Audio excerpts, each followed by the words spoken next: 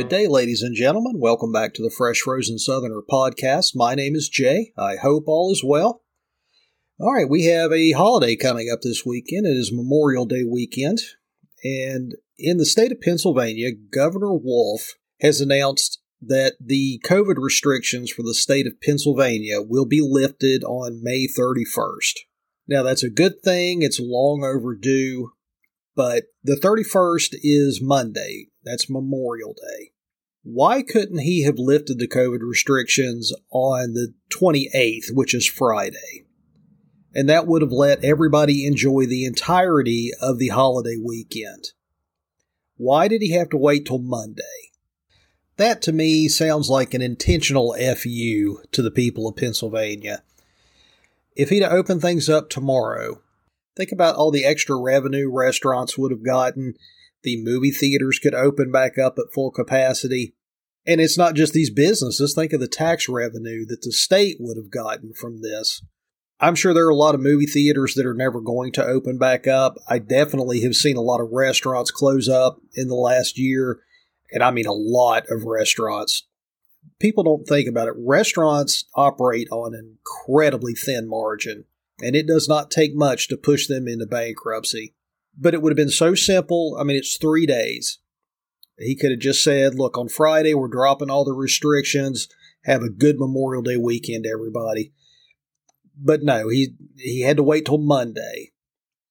And I'm kind of surprised he's letting it go at all. All these politicians, they got to be little junior Mussolinis for the last 15 months, and you can tell they absolutely loved being able to tell everybody what to do, when to do it, what they can do while they're there. We gave them the type of dictatorial power that they could have never dreamed of 2 years ago. And it's going to be hard for a lot of these politicians to let that go. And I'm predicting right now that it is not going to take very long for the next public, quote-unquote, safety emergency to pop up. And all of these restrictions will be right back in place. All the mandates and the fines, they're going to find a reason to use that power again, and it will not take them long. You mark my words. This is going to be something that going forward we're just going to have to deal with probably every other year if they even wait that long in between. But the good news is that will just be until they say screw it, and that's just our lives at that point. And I really think that 100 years from now, people are going to be asking their grandparents, how could you not see what they were doing? How could you not see where this was going? And the only answer is going to be, we were stupid and lazy, and we let it happen.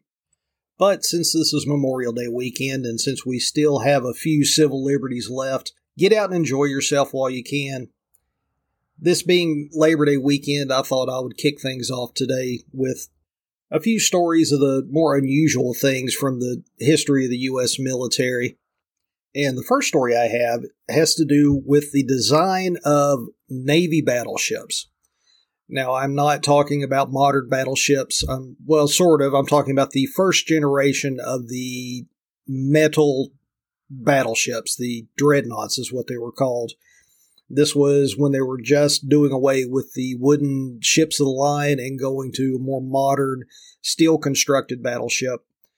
Now, if you look at a modern battleship, the main guns are mounted on traversable turrets, and they're stacked on top of the deck. They can traverse about 250 degrees, I believe. I'm sure some of them can go 360. But if you look at pictures of the very first generation of steel battleships, the main guns were mounted on the sides of the ship and basically looked like a big cylinder pushed down into the side of the hull. And in the center was this big cannon barrel pointing out. But if you ever see any footage of somebody going through, or if you have the opportunity to tour one of these old dreadnoughts, inside where the main gun actually sat, there were a couple levels within the turret itself that held powder and projectiles, and then the gun was in its own little space. If you go into the area where the gun was actually mounted, you'll notice that there are pads mounted onto the side of that cylinder, and there are straps there. And when you first see them, you simply cannot think of why that would be inside that gun turret. But the reason that that was there is because since that gun was enclosed in a steel cylinder, there was a tremendous amount of concussive force that went along with firing that weapon. What this means, if you were a loader on that ship and you were inside that chamber with the gun when it fired, if you were not strapped down, the concussion would knock you off your feet. And they were having a tremendous amount of injuries to the gunners simply because when the gun goes off, it throws you into the wall. And they were getting people with broken bones, concussions. Some people actually died. And so these pads on the walls were installed. Before the gun was fired, the loading crew would get up against the wall on that pad and strap themselves to the wall so that when the gun went off, they didn't get killed. I understand that at this point in our history, those battleships were very much an experiment, but can you imagine being on a gunner crew and having to live with the fact that when you shot that weapon, it was more likely to injure you and your teammates than it was to hit the target it was pointed at? It's the very definition of a gun that kills on both ends. But that's not the last time that the Army experimented with a gun that would kill its crew as quickly as it would kill the enemy. In the 60s, and this may be a little more common knowledge than the Dreadnought thing, but the Army was testing a nuclear rifle. And that is basically a large cannon that could fire a nuclear bomb. Now, this was quote-unquote portable in that it could be pulled behind a Jeep, but it was obviously not a small weapon. It looked like a howitzer or a field gun that a almost cartoonishly on the nose nuclear bomb was placed onto the end of it. And then when the gun was fired, it would push the nuclear bomb downrange. It was never adopted. I don't know that it was even ever test fired because the yield of the bomb would create a lethal blast radius of about 8 miles. The gun's range for the projectile was 5 miles. So if you fired that weapon, you had however long it took the gun to go down range and drop onto its target to get 3 miles away before you were irradiated. And I just don't believe that an Army Jeep from the 60s was capable of that kind of speed. Now, obviously, this minor design flaw meant that this nuclear rifle was never adopted and put into service, but I don't see how that got out of the planning stages with that little bit of an overlap between if you shoot it at the enemy, you have essentially killed yourself. Now, those are two examples of the Army doing things to put their soldiers in danger that seem a little bit unnecessary. Sometimes, though, there is a good reason for things like this happening. In World War II, there was an infantry unit, and I'm sorry I could not find what the unit was, but it was an infantry unit that was set to be deployed to North Africa. So this infantry unit had been training for desert warfare. They were equipped and outfitted for desert warfare. And on the day that they were supposed to depart, the Army got some intel and they believed that there was a very credible threat to the Aleutian Islands, which is the island chain off the tip of Alaska. This particular unit was the only unit available at the time. So the plane took off. The men on that plane were expecting to land in a desert. And when the doors opened up, they were in the Arctic Circle. They did not have coats. They did not have thermal underwear. They did not have cold weather sleeping gear. They didn't have insulated boots. Again, these men were expecting to go to North Africa and landed in Alaska. Now, obviously, they had shelter and there was already an Army base where they went, so they weren't completely just out in the cold, pardon the pun. But I think it was a couple of weeks before they could get cold weather gear to this infantry unit. Can you imagine spending a couple of weeks in the Arctic in very light uniforms and no coat? I find stories like that incredibly interesting. I'm glad I didn't have to live through any of these stories. But stories like that fascinate me. But when it comes to the U.S. military, some of the most fascinating stories you're going to find is the experiments with animals that were done. And I think most people have heard about the bat bombs that we dropped onto Tokyo. These were exactly what the name sounds like. They were bats that we attached small incendiary bombs to, and a plane flew over Tokyo and released 500 or 1,000, I don't remember the number. But they released these bats, and the idea was that these bats would go and roost in the buildings, and the incendiary bombs were set to go off at a certain time, and the thinking was that it would set Tokyo on fire and cripple the Japanese war effort. I believe that a couple of fires were started, nothing major. It certainly didn't have the effect the U.S. military was hoping for, and that was the only time this was attempted. They never made a second try at this. But animals have been experimented with a lot in the U.S. military.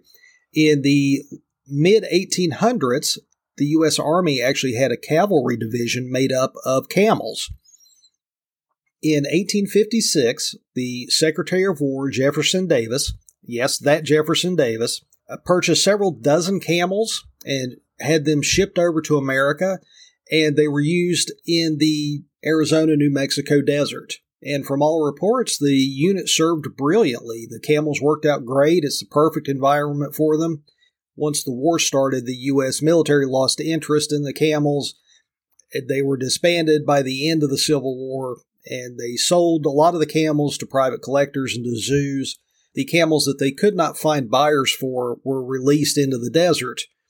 And the last reported sighting of the descendants of one of these camels was sometime in the 1940s.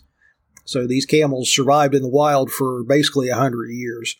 Another example of using animals in the military that worked out pretty well but just did not take off as an idea is in World War II, the behavioral psychologist B.F. Skinner, and that is the same B.F. Skinner that everybody has heard of over the years, decided that he could train pigeons to act as a guidance system for anti-ship missiles. Now, the way he did this is he trained the pigeons to peck at the image of what he wanted them to target. The pigeons were trained to peck at pictures of battleships. And then there was some sort of system in the missile itself. The pigeon was actually placed in the nose cone of the missile. And there was a screen that would sort of relay images from outside the missile. And if the pigeon saw what he had been trained to peck at, in this case an enemy ship, the pigeon pecking on that screen would direct the missile to adjust its course. That idea sounds crazy, but several of these missiles were tested and they were extremely successful. One of the researchers involved in the program described the pigeons as ace pilots. In the end, the U.S. Army passed on continuing this program. Apparently it was too crazy even for the U.S. military to give it a try, and this was during World War II when we were trying anything we could think of to gain an advantage. I have one more animal story I want to share with you. This is not from the U.S. military, but this story is too good not to share. Again, this is World War II. Russia had entered the war and was fighting the Germans on the Eastern Front, and the Russian military was looking for ways to reduce the number of German tanks that they were having to face on the battlefield. Someone had the idea of training German shepherds, and probably other breeds as well, but all the photos that I have seen, it's always a German shepherd, to seek out the enemy tanks and to run underneath them. Now, the thinking was if we train them to run underneath the tanks, we can attach a vest to the dog that has a magnetically triggered bomb, and when the dog runs underneath the tank, the bomb would go off and disable the tank. Man, can you imagine if PETA existed in the mid-1940s? They would be apoplectic on a daily basis. But the Russian military trained up a bunch of dogs, and the dogs being what they are, very trainable, very eager to please, the dogs did fantastic in the training exercises. They were looking for the tanks. They would go straight to them. And the Russian military thought, okay, great. We have got a new weapon that we can deploy against Hitler. This is going to work out fantastic. So the day comes that these dogs are sent actually into battle. The handlers release the dogs.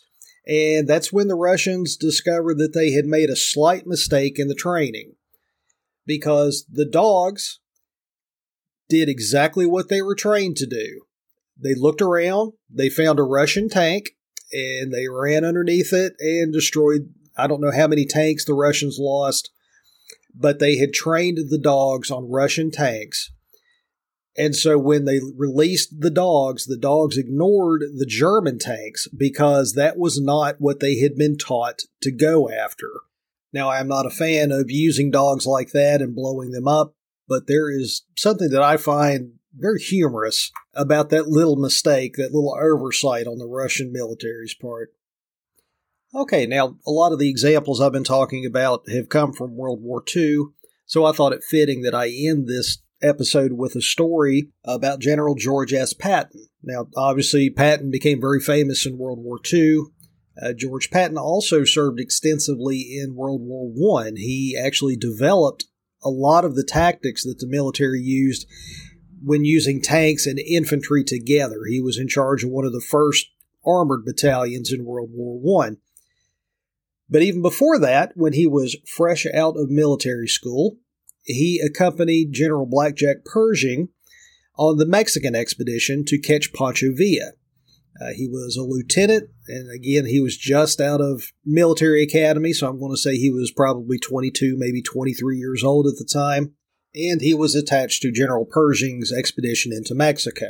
While he was there, they received intel that Pancho Villa may be in a small village, and Patton and about 4 other soldiers were sent to this village to reconnoiter and see if they could discover if there was any truth to the rumor.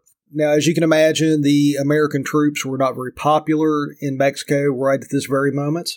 When they arrived at the town, they were confronted by 6 men, and it's unclear whether they were part of Pancho Villa's gang or just locals that didn't appreciate the American soldiers being there. But this actually turned into a gunfight, like a OK Corral-style Wild West gunfight. Patton and his men killed or wounded 4 of the Mexican men, and one of the Mexicans actually made it onto his horse and was trying to flee the scene. It's not known if Patton shot the horse or if one of the other soldiers did, but as he was trying to ride away, the horse was struck by a bullet and fell down. And as it happens, the horse and its rider fell relatively close to General Patton. Of course, at the time, he was a lieutenant. Patton actually stood there and allowed this man to extract himself from where his horse had fallen, get to his feet, and turn around before re-engaging in the gunfight and killing him. Patton did not want to shoot this man while he was on the ground and disoriented. He actually waited for him to get back to his feet before he continued shooting at him.